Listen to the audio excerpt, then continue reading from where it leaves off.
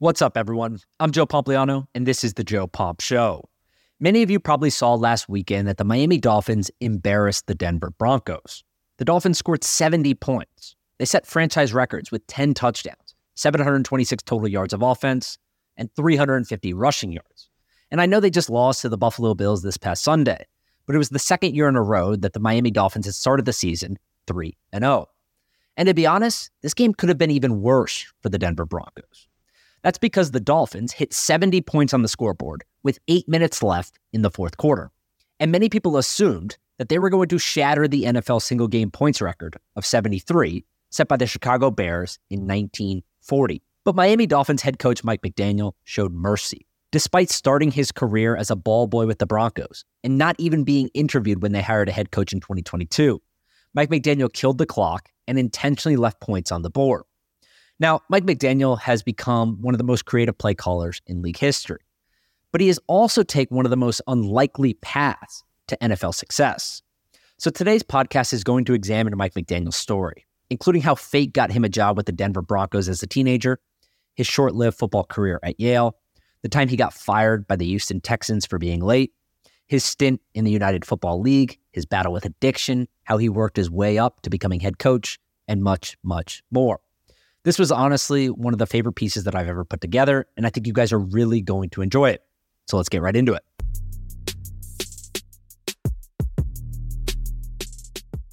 Okay, so most NFL fans probably first heard about Mike McDaniel when he was hired as head coach of the Miami Dolphins in 2021.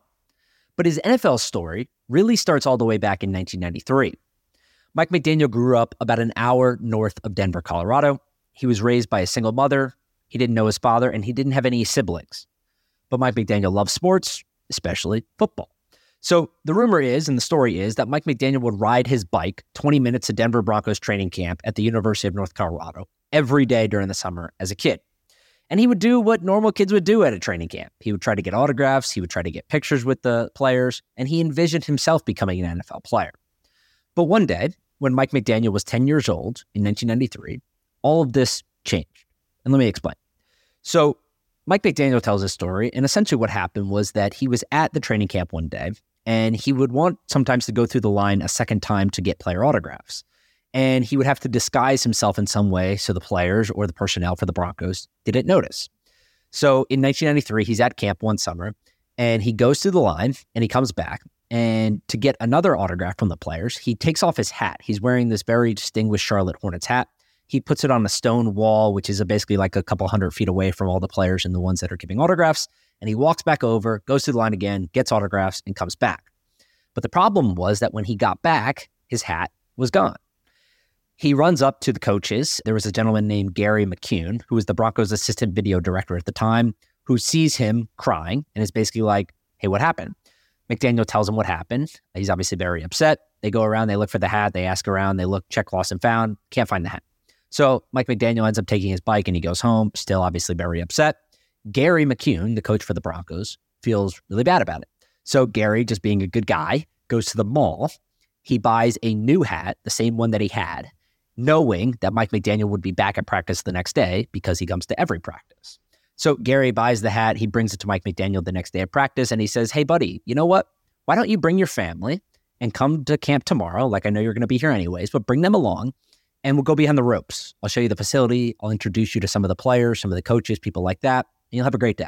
So Mike McDaniel's obviously pumped up about it. Not only did he get his hat back, but he's going to get to go inside the ropes.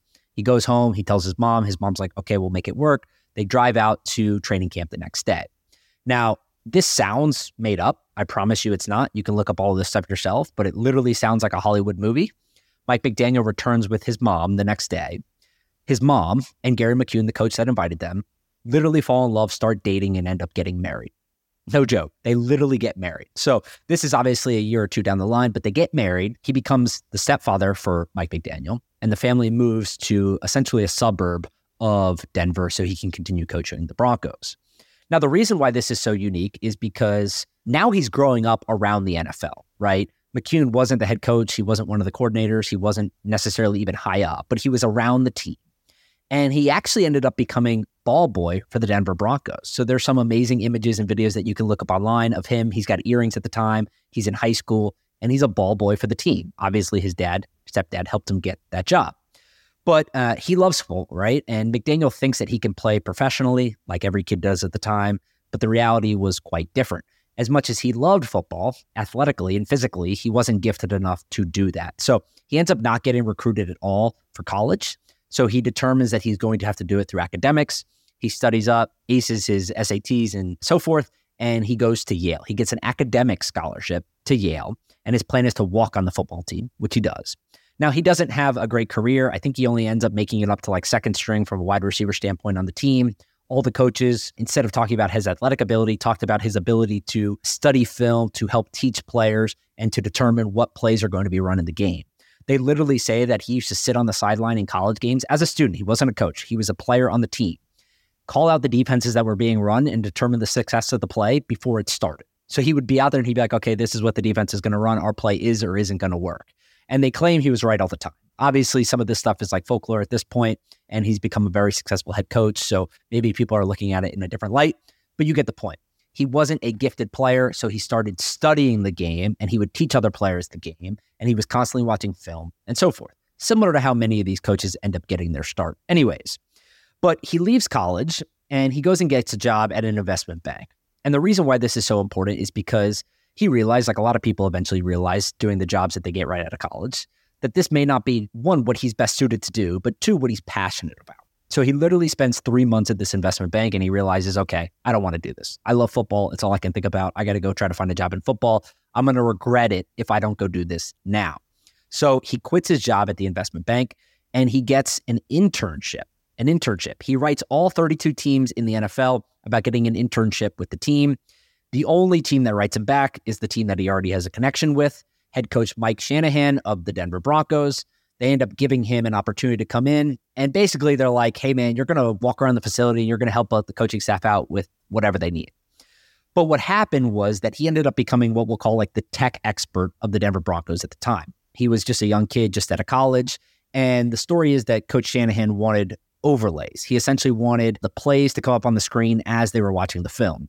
This, at the time, in 2005, required data entry, right? There wasn't any database or any portal like Huddle or any of these other systems that the teams are using today. You had to go in and you had to manually type out the play for each of the formations that were run during practice in the games to have it show up on the screen. So that was his job. He basically was like, no one else wanted to do it. I stuck my hand up. I did it. It got me in the meetings. So fast forward to 2006, his internship with the Denver Broncos ends after a year, and he gets hired for a full-time position, albeit essentially like an one step up from an internship as an offensive analyst for the Houston Texans.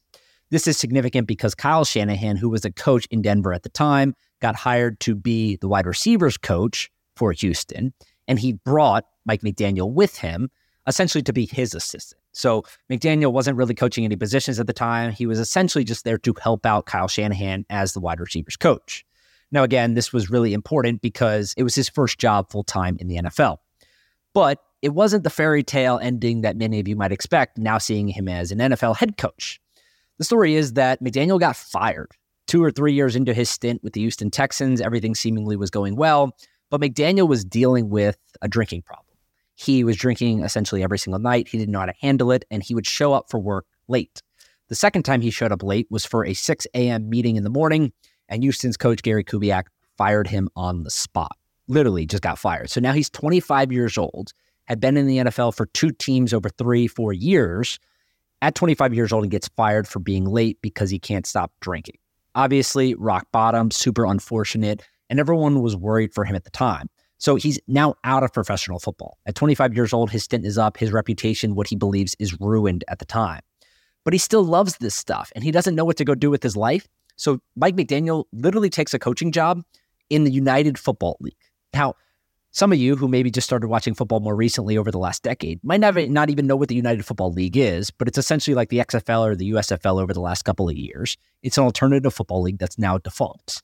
And he takes an assistant job as a running backs coach for the Sacramento Mountain Lions of the now defunct United Football League.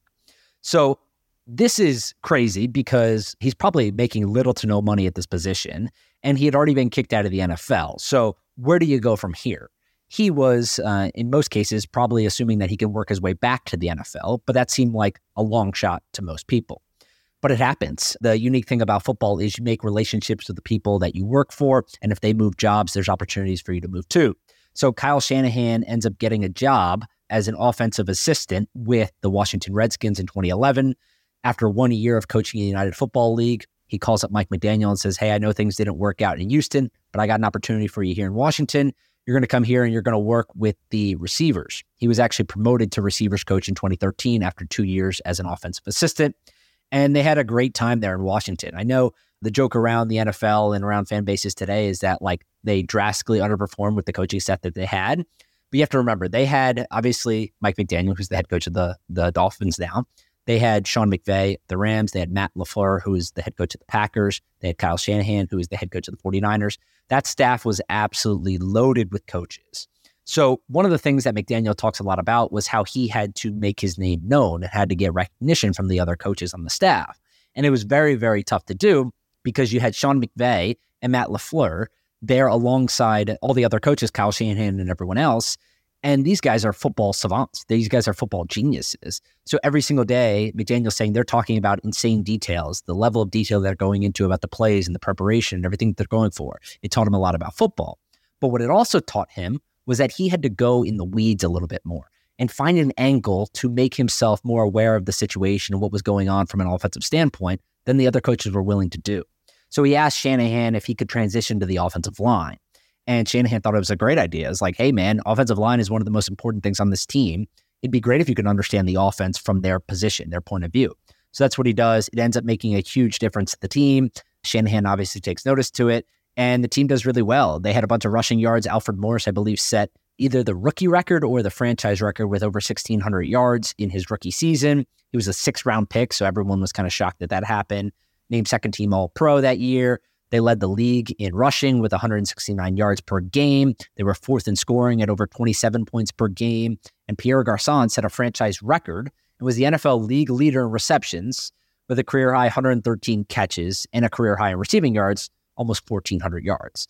So this offense in Washington was humming. I mean, this thing was great. They were running the ball, they were throwing the ball, and obviously McDaniel wasn't the only one, but he was a big part of that too, alongside some of the other coaches.